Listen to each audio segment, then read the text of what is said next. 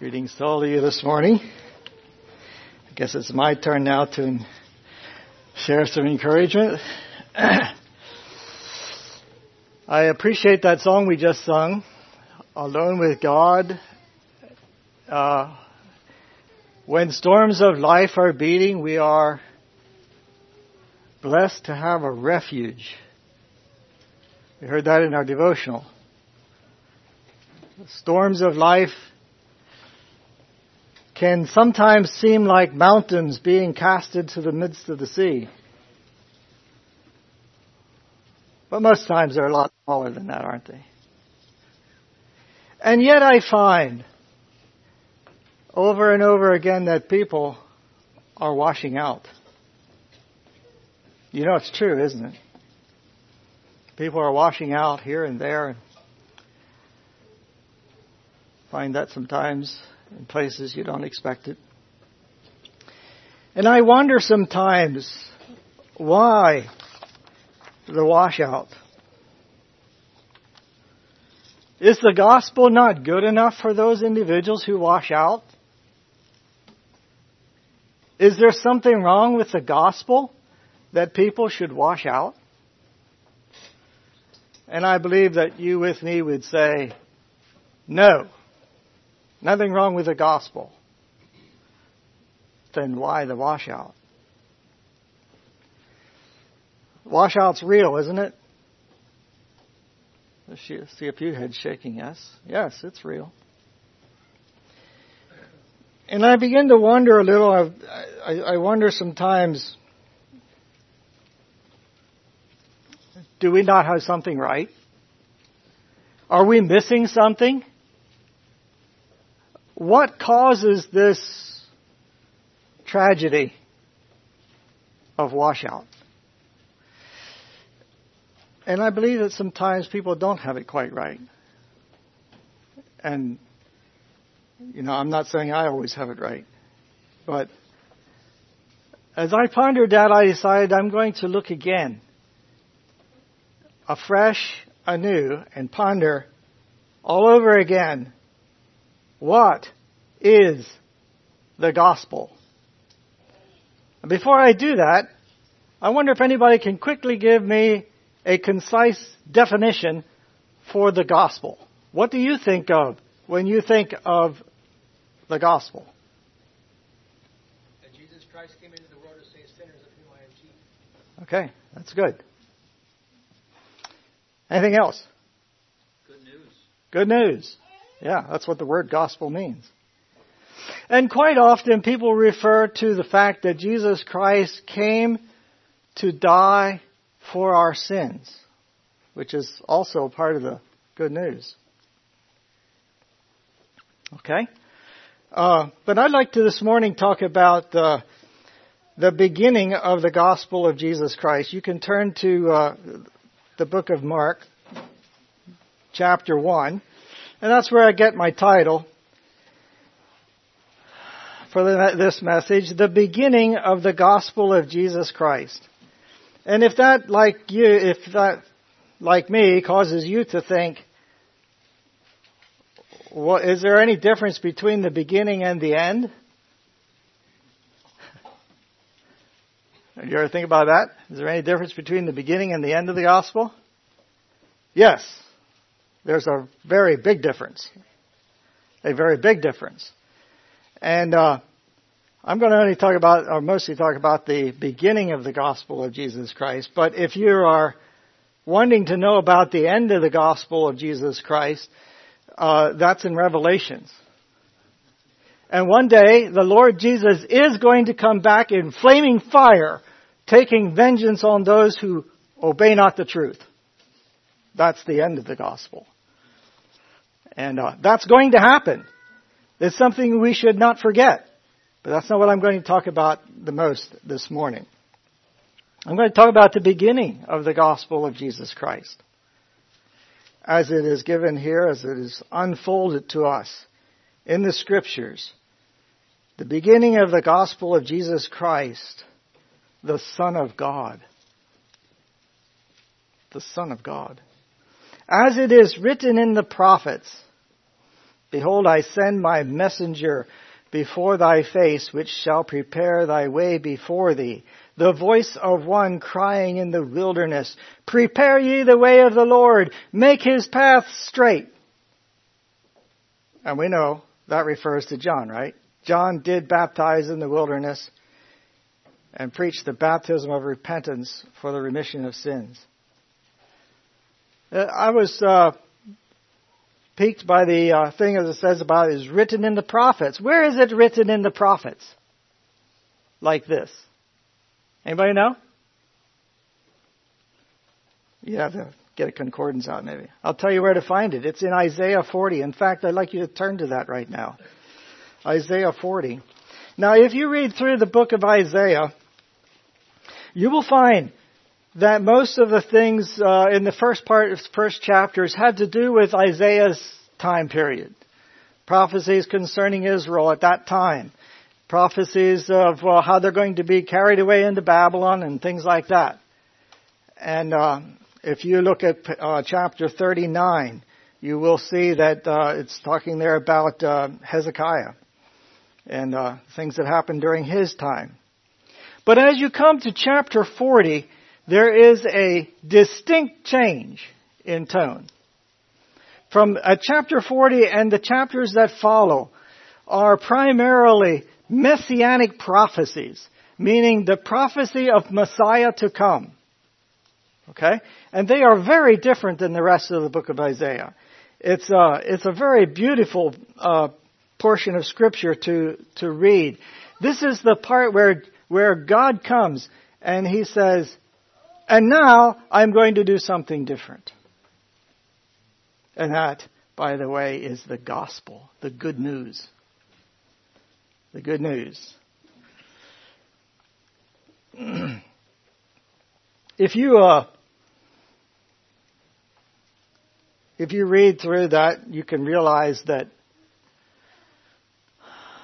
throughout the Old Testament, all the periods of the Old Testament, there were bright periods. There were bright times. There were times when God moved among His people. There were times when people felt the moving of God. There were times when the Spirit of God came upon individuals. But you know what was really different about the Old Testament? The real big difference was the Spirit of God was not inside of everybody. Yes, by times, the Spirit of God came upon people. And they did mighty things. Even Samson, the Spirit of the Lord came on Samson and he did fearful things when the Spirit of God was upon him. But people didn't live there continuously. And because the Spirit of God was not within them, they tried to do what was right and failed over and over again. And the law just did not bring righteousness to pass. The law could not fulfill the fullness of the gospel. But here in Isaiah, we find the promise that there's coming a day. Isaiah said there's coming a day when God is going to take away your stony heart. And we heard that this morning too, didn't we? God is going to take away your stony heart and He's going to give you a heart of flesh. He's going to give you His Holy Spirit to live within, to make you want to do what is right. And that's awesome. Has that happened to you?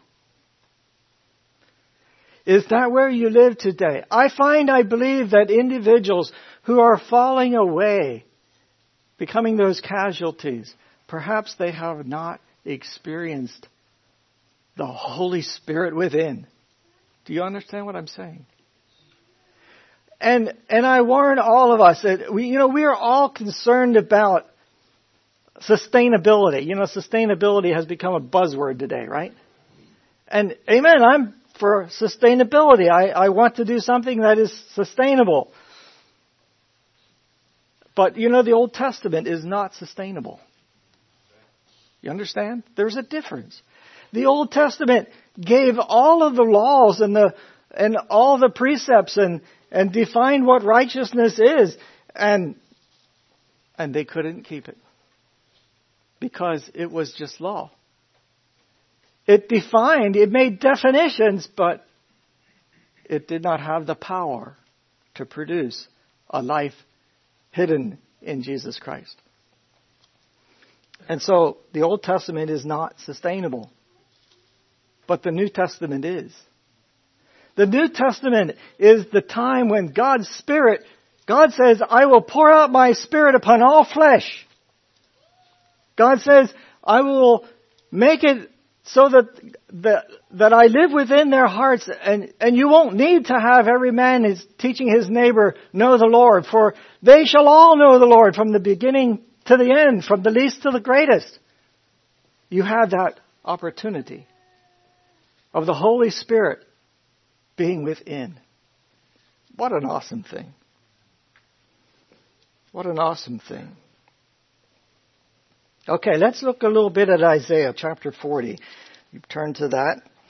And I'd like to read as Isaiah gives this to the people. And he says, comfort ye, my people, saith your God. Speak ye comfortably to Jerusalem, and cry unto her that her warfare is accomplished.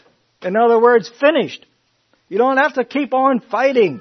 The warfare is done. The battle is over. And her iniquity is pardoned. Wow. For she hath received of the Lord's hand double for all her sins. And I don't know how you read that, but I remember that in years gone by I used to read that they had received double punishment for all the sins that they had done. God had disciplined them, and finally decided he had enough, or that they had enough. That's not right. I want you to know that's not right. That's not how God treats Israel. He did not treat Israel that way. He doesn't treat you that way. If God gave you just one time, not double, if He gave you just one time punishment for your sins, you're dead forever in hell. Right? How could you ever receive double? You couldn't. Not a possibility. So that's not what this means. God didn't give them double punishment. No, what did He give them double of? He gave them double grace. That's what He gave them. Now read that again. Isn't that wonderful? For she hath received of the Lord's hand double grace for everything you've ever faced. Wow. Isn't that wonderful? And that is the gospel. That's the good news. Well, let's move on. Verse 3. And here again, this is where where John got his thing. He said, I am the voice of him that crieth in the wilderness. Prepare ye the way of the Lord. Make straight in the desert a highway for our God. Every valley shall be exalted. Every mountain and hill shall be made low. The crooked shall be made straight. The rough places plain. And the glory of the Lord shall be revealed, and all flesh shall see it together, for the mouth of the Lord hath spoken it. It's going to come to pass. And the voice said, cry. And he said, what shall I cry? Well, this is what you should cry. All flesh is grass, and all the goodliness thereof is as the flower of the field. The grass withereth, the flower fadeth, because the Spirit of the Lord bloweth upon it. Surely the people is grass. The grass withereth, the flower fadeth, but the word of our God shall stand forever. O Zion, thou that bringest good tidings, get thee up unto the high mountain, O Jerusalem, that bringeth good tidings. Lift up thy voice with strength. Lift it up, be not afraid. Say unto the cities of Judah, behold your God.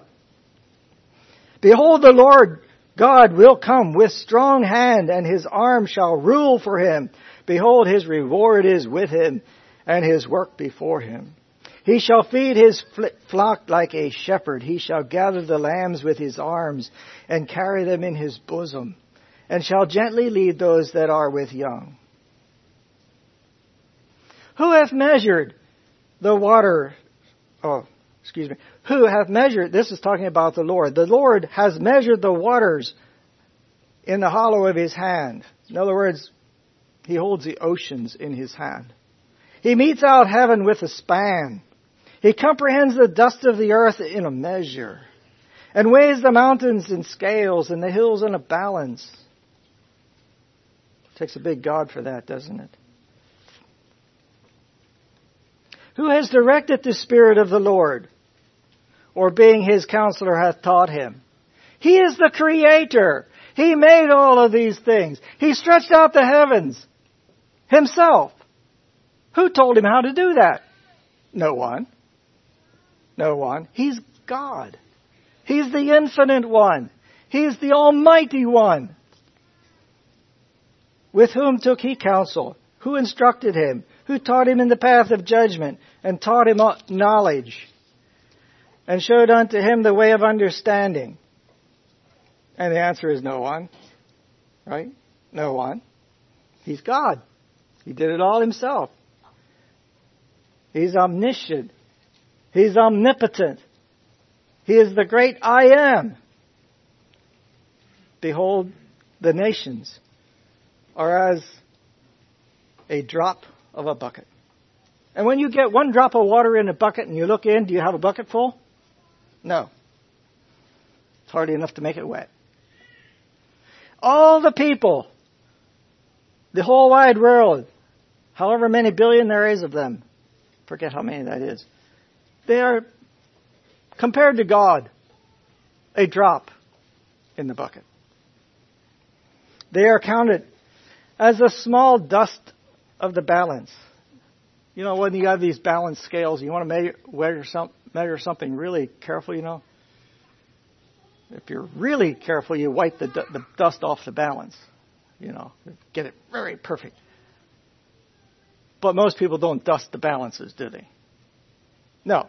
The dust that's on the balance doesn't weigh anything. Doesn't account to anything for most operations. People, compared to God, are like the dust of the balance. Behold, he taketh up the isles as a very little thing. Lebanon is not sufficient to burn, nor the beasts thereof sufficient for a burnt offering. If you took all of the wood off of Mount Lebanon, and all the animals that are in there, all the deer and everything, and made a sacrifice with them all, would that be pretty good sacrifice? No, that's not sufficient. Not for a God like this. For a God like this, he's bigger than that. Don't forget how big God is. All nations before him are as nothing. They are counted unto him less than nothing. That's negative. And vanity. Reminds me of Solomon. Vanity of vanity, all is vanity, right? They're vanity. To whom then will ye liken God? Or what likeness will you compare unto him? Nothing. But people have tried. They've tried all kinds of things. Workmen have melted and made a graven image, and goldsmiths have spread it over with gold, and they cast silver chains. And does that make a God? Is that anything like God? Does that even come close to God? No. No, far from it. Other people who were too poor to have gold and silver and things like that, they'd go and get a tree that, maybe a cedar tree or something that wouldn't rot. And they get a real skillful craftsman and workman there to prepare a graven image to put in their house, that it should not be moved. Is that like God? Is that anything close to God? No, not at all. Have you not known? Have you not heard? Has it not been told you from the beginning? Have you not understood from the foundations of the earth? It is he that sitteth upon the circle of the earth, and the inhabitants thereof before him are as grasshoppers. He's the one that stretches out the heavens as a curtain and spreadeth them out like a tent to dwell in. He bringeth princes to nothing. He maketh the judges of the earth as vanity. Yea, they shall not be planted. Yea, they shall not be sown. Yea, their stock shall not take root in the earth. And he shall also blow upon them, and they shall wither. And the whirlwind shall take them away as stubble. It sounds a little bit like the verses at the beginning. All flesh is grass. Even the most mighty men, even the most powerful kingdoms, even the United States of America is as grass. And the grass withereth, and the flower thereof falleth, and the grace of the passion of it perisheth. So is all flesh.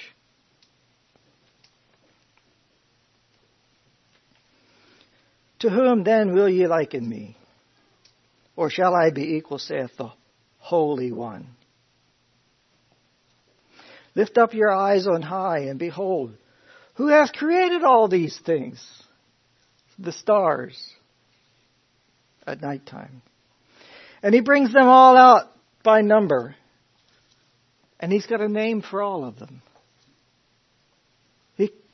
Up there is Betelgeuse, and over there is Orion. And he's got a name for all of them. I don't.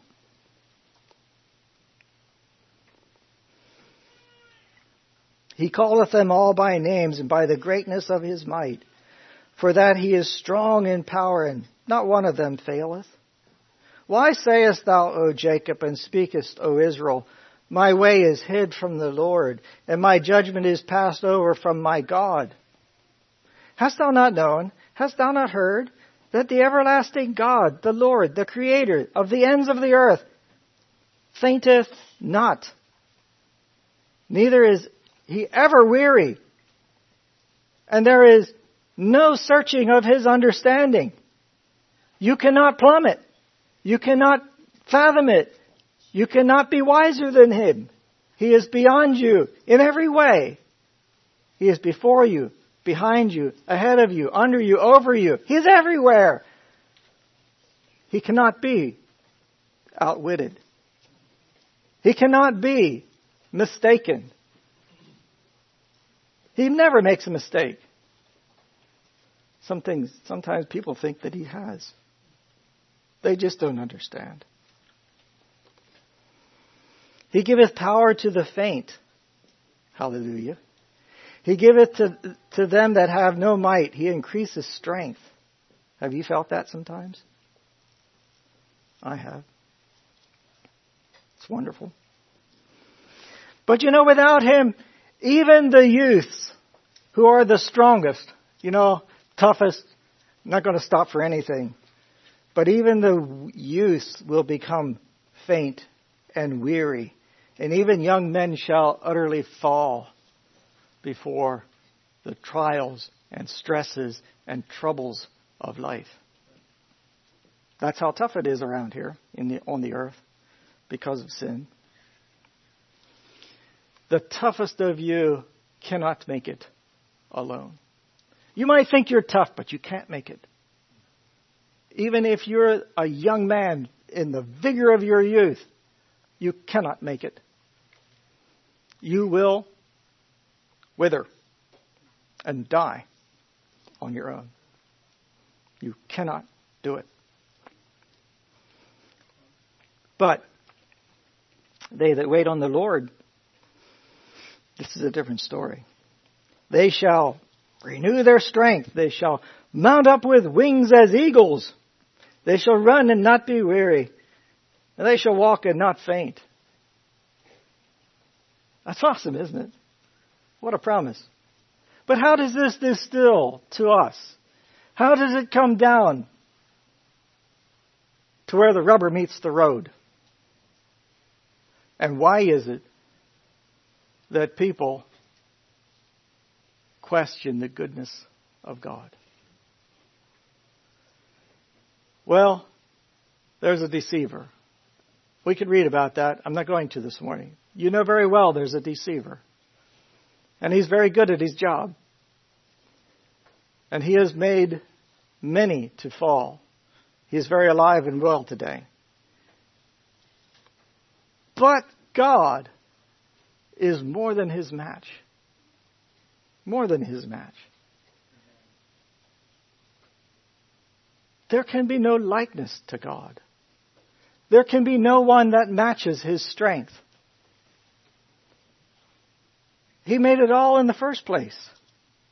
I mean, when you look out and you look at the marvels of the creation, can you help but realize this is an awesome God that made all of this?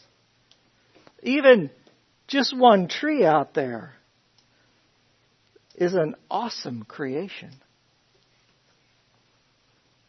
And there is so much more.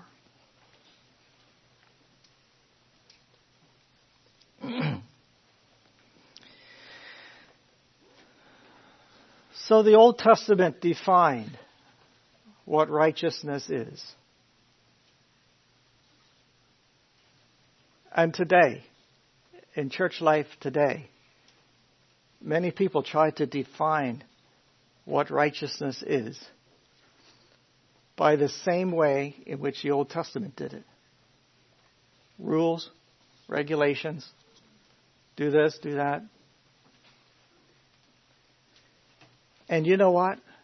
They always come short. You cannot make enough of rules to bring in righteousness. You just can't. And if righteousness could come that way, then there would have been no need for a covenant. Right? There had been no need for a covenant. The new covenant I'm speaking of. But in that the Old Testament method and plan and purpose could not bring in righteousness. God says, and I don't completely understand how God says this because he knew this from the beginning, but he says, I find fault with the old because the old didn't do it. So now I bring you the new. And I will no longer give you the law as it's been, but I will give you my Spirit to put it within you, and it will blossom from within. That's amazing. Now I'm telling you this morning that if you have the Spirit of God within like this, what this is talking about, if you desire with all of your heart to do the will of the Lord, it will happen. It will happen. And that is sustainable. It's perfectly sustainable. Keep that in mind. This is why Isaiah said, Zion, get up. The glory of the Lord is revealed. God has given you all things that pertain unto life and godliness through Jesus Christ our Lord. Arise, Zion, for you have received double for all your sins. You have more grace than you need to conquer. How many of you have ever felt like you just didn't have enough of grace to make it? You know what's right, and you just feel like, I don't have the power to do that. Now, see your hands? Anybody feel like that? No, I've been there too. Wake up. You have not only enough of strength to make it, but you have double for it. You don't need to fail. It's because your faith lacks that you do not believe. God has given you double for all your needs. I know it doesn't always feel that way, but it's true because God said so. You don't need to fail. Why do we fail anyway? It's us. Okay, so I'd like you to go back now to Mark. If you flip back again to Mark, go back to the New Testament here.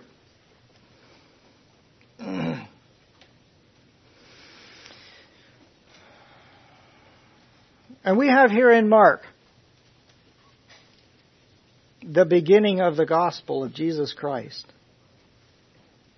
We have, the gospel means good news. And it begins with what?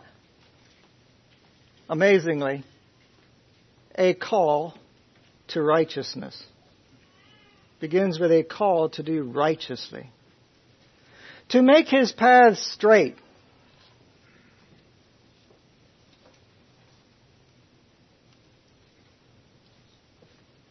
Hasn't changed, has it? God didn't change. He's not planning to change. Remember that. It says here that John did baptize. Have you ever wondered why John baptized? I have. Did anyone before John ever baptize? Does anybody know of any place where anyone else ever baptized? Could you raise your hand if you know of anybody baptized before John the Baptist? I'm not aware of any. To my knowledge, no one ever baptized before John the Baptist. Why did John baptize? Kind of outstanding. And even the Pharisees came to him one day and said, "Why are you doing this? Why are you baptizing?" Well, what did John tell them? John said, "I baptize you because he who called me told me to do so. That's why I baptize." God came to me and told me, "You are the one who is to prepare the way of the Lord. You are to go out there to be the voice that's crying in the wilderness." He probably was reading from Isaiah 40. "You are the one who is to cry as in the wilderness, prepare ye the way of the Lord and make his path straight." And when people change and want to do differently, you baptize them. And then you tell them that there's coming one after me who will be much greater and much more powerful than me, and he is going to baptize you with the Holy Ghost. Wow. This is a new thing. Never before done. John baptized. Well, what does baptism mean? Maybe I should ask you, what does it mean today? When you get baptized, some of you just got baptized not too long ago. What did you mean when you got baptized? By the way, everybody that gets baptized should know this. What does it mean to be baptized? I'm afraid that some people don't understand. I'm afraid, and I know this is true, that in some churches, and I hope it's not true here ever, but it is in some places, that when you get to a certain age, you get baptized and join the church. God forbid.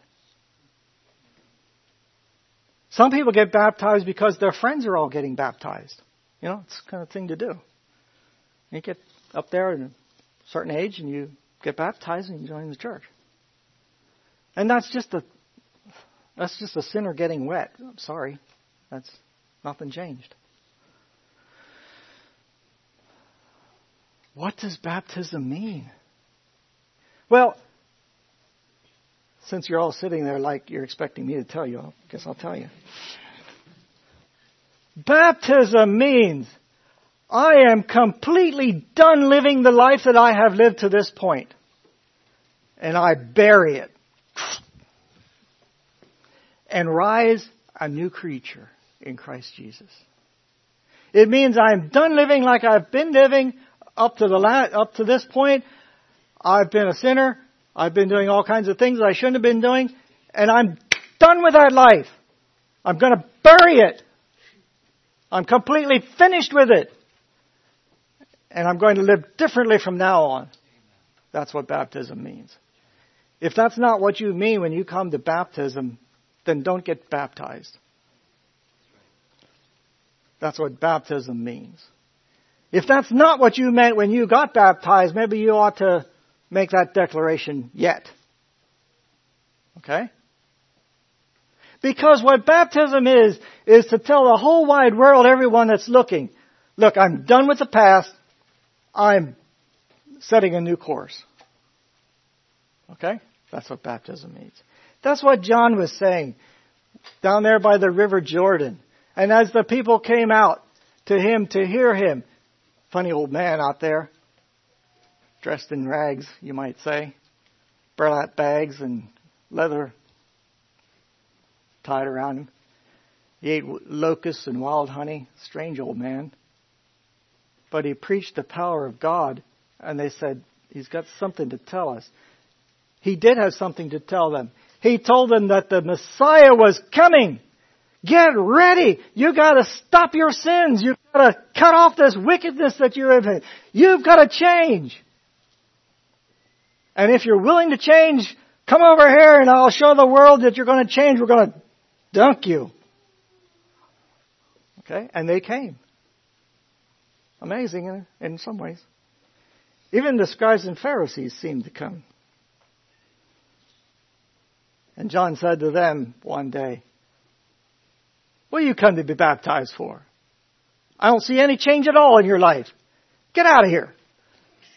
Go home and repent right. And when you got fruits worthy of repentance, then come and I'll baptize you. I'm not going to baptize you the way you are. I'm only baptizing people who are willing to change their lives. Yeah, we need a little of that too today, don't we? Amen to that? Yeah. All right. If we're going to have a baptism like that, we're going to have to realize, first of all, that a change needs to take place. You cannot change without knowing that a change is necessary. That's why John came preaching repentance from sins. John said, you have to realize the life you're living is wrong. You are in sin. And you got to realize that. Before you can receive the Holy Spirit within, before this can really be changed, you got to know that you need a change. That's what the law is good for. It helps us to know what we need to change about. It tells us what righteousness is. It has a perfect place in God's plan. It is not useless. But you must know that there is a change that needs to take place. And when you know that there's a change that needs to take place, and you know that you stand before a holy God, and before Him you are as dust of the balance. Before Him you are nothing. Before Him you are as grass that withereth, and as the flower that fadeth. Before Him you are as nothing. Before Him you are less than nothing.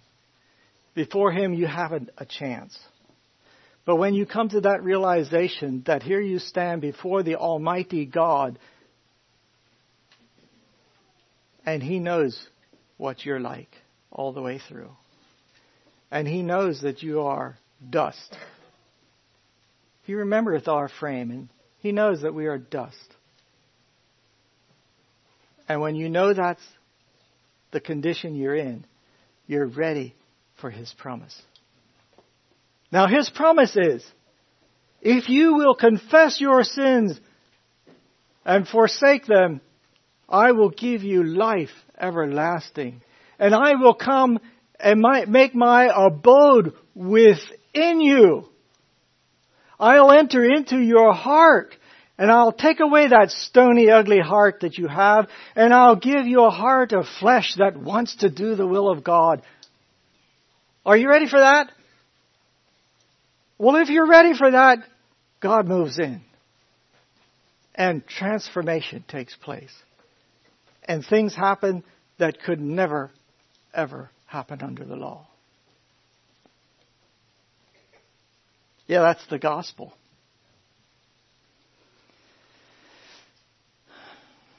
I think that's for later. I'll say that in a minute. All right, let's move on. And by the way, I should say that God gave you double grace again for all those sins. All right, and there went out to Jerusalem, or out from Jerusalem to Jordan.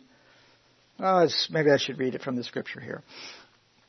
Verse 4, John did baptize in the wilderness and preach the baptism of repentance for remission of sins. And there went out unto him all the land of Judea, and they of Jerusalem, and they were all baptized of him in the river of Jordan, confessing their sins. They came to terms with their sins. And John was clothed with camel's hair, and with a girdle of skin about his loins, and he did eat locusts and wild honey. Like I was saying, he must have been quite a strange old fellow. And he preached, saying, There cometh one mightier than I, after me, the latchet of whose shoes I am not worthy to stoop down and loose. I mean, this one that I'm preparing the way for, he is beyond me in every way, and I am even unworthy to tie his shoes. Did John know at this point who he was? No, I don't think. But that's what God told him. God told John, you go and you prepare the way of Messiah, and Messiah will come, and Messiah is everything. Messiah is God's own Son. And He is going to change the entire nation from the inside out. Go and preach repentance and tell them that there is one coming. Get ready for Him, because He wants to move within you. And John was doing that.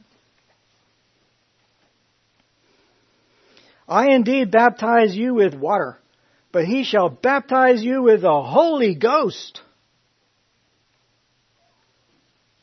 And it came to pass in those days that Jesus came from Nazareth of Galilee.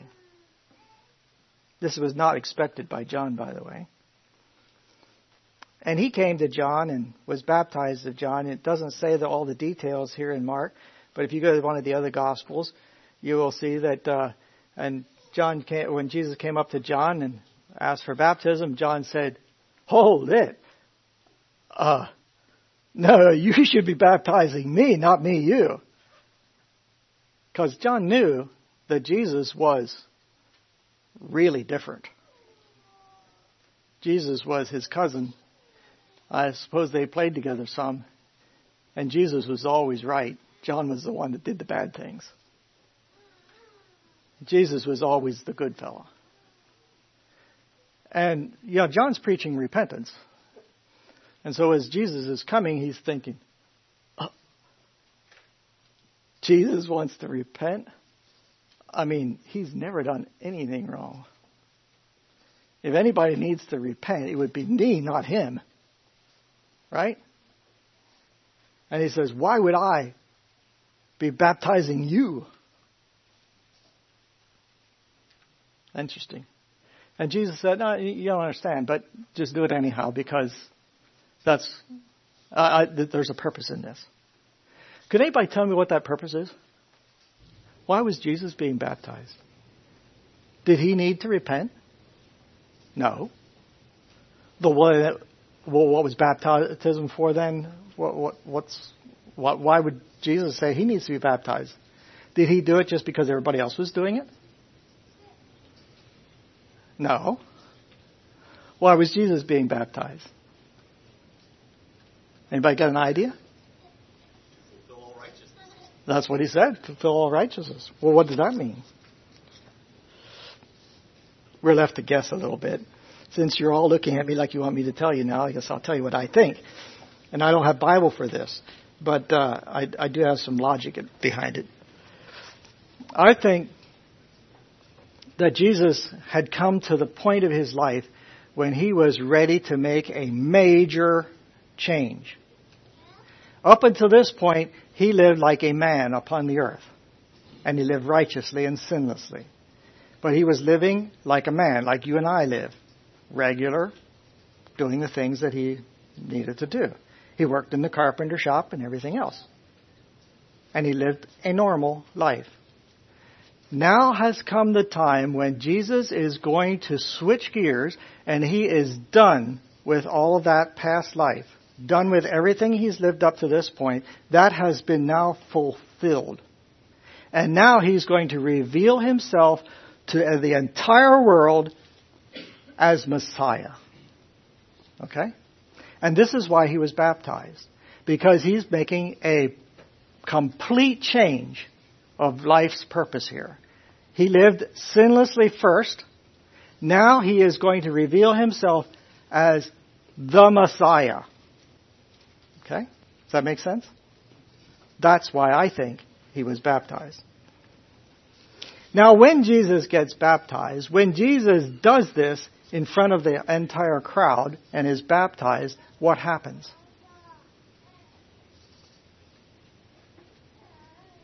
You know, don't you? What happened? The dove came down. Yeah.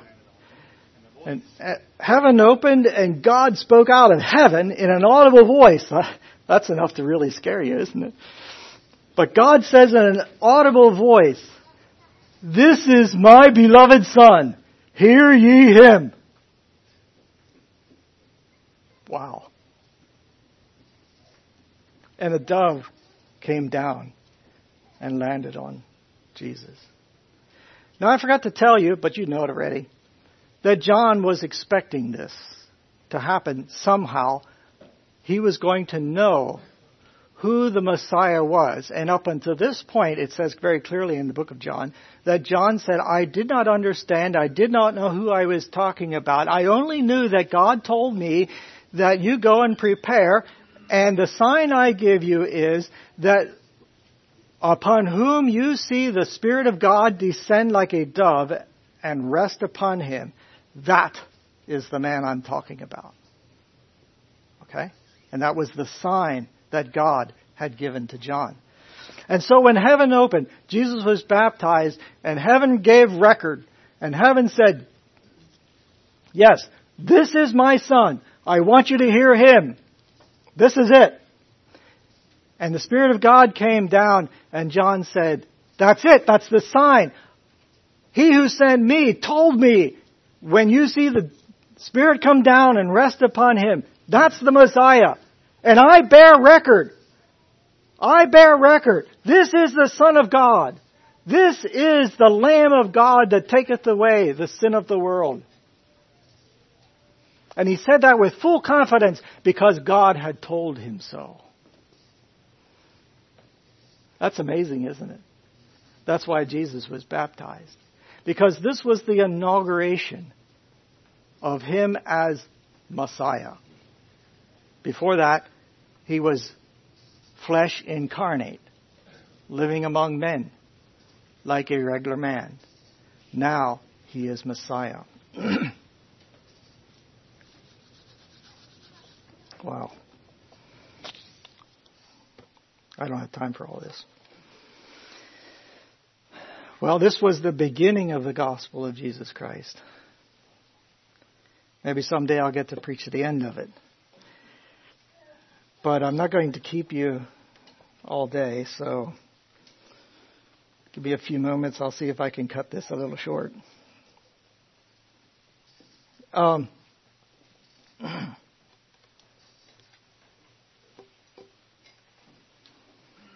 After Jesus is baptized and declared to be the Lamb of God that taketh away the sin of the world,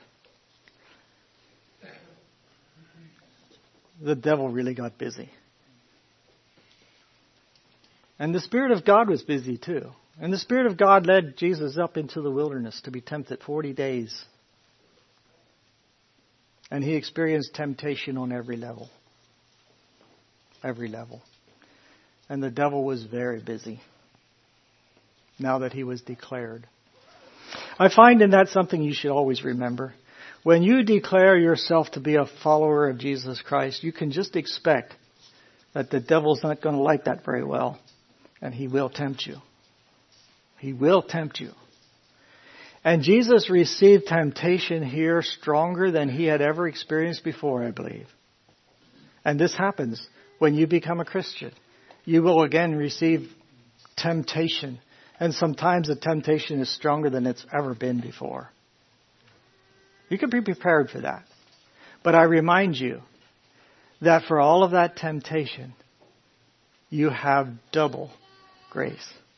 Don't ever forget that God promised you double grace. Not just enough to overcome, but double grace. And Jesus completely fulfilled all righteousness. He made it, and you can make it by His Spirit. By yourself, no, you can't make it. And you will make some mistakes, and you will fail.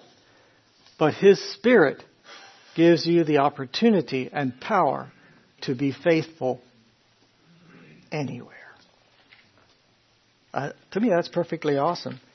That is the difference between the Old Testament and the New. You now have the grace of God within. This is the reason why I think so many people fail and wash out. Because they are not fully aware of the power of God within. And I warn you, many people, many Christians, even today, in this day of grace, are living their lives as if they were under the Old Testament. They live according to rules and regulations. They live according to, thus saith the church, blah, blah, blah, blah. But they do not pay attention to the Spirit within. And because they do not have the connection with the Almighty One who is going to thrill you and fill you from the inside out, because they do not have that, they wash out. Now I remind you again that God has called you not again unto condemnation, but He has called you to receive of His Holy Spirit. To live within the power of God that is full, rich, powerful, able for twice your temptations. Double for all that you could experience.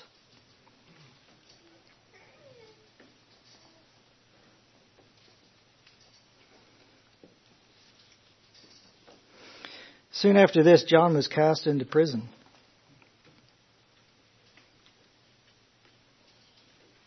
And then it says that Jesus came preaching. And it says that Jesus... Well, I should read that. Let me see here. Verse 14. Now after that John was put in prison, Jesus came into Galilee, preaching the gospel of the kingdom of God. What does that mean to you? Now, if you're one of those, I hate to say Baptists, but they do that so much, so I'm going to just say, if you're one of those Baptists that think that the whole gospel is that Jesus Christ came to the world, died for our sins, and rose again, and that's it. That's the gospel. If you're one of those people, you're going to have a little problem with this verse, aren't you? Because this verse says that Jesus was preaching the gospel of the kingdom of God. And I am absolutely sure that no one at that point knew that Jesus was going to die on a cross for forgiveness of sins. I'm absolutely sure of that. No one understood, and I don't think Jesus was at this point declaring that He was going to do that. No one understood that Jesus was going to die for our sins. No one did that. But Jesus came preaching the gospel of the kingdom of God. What did He mean? What did He mean?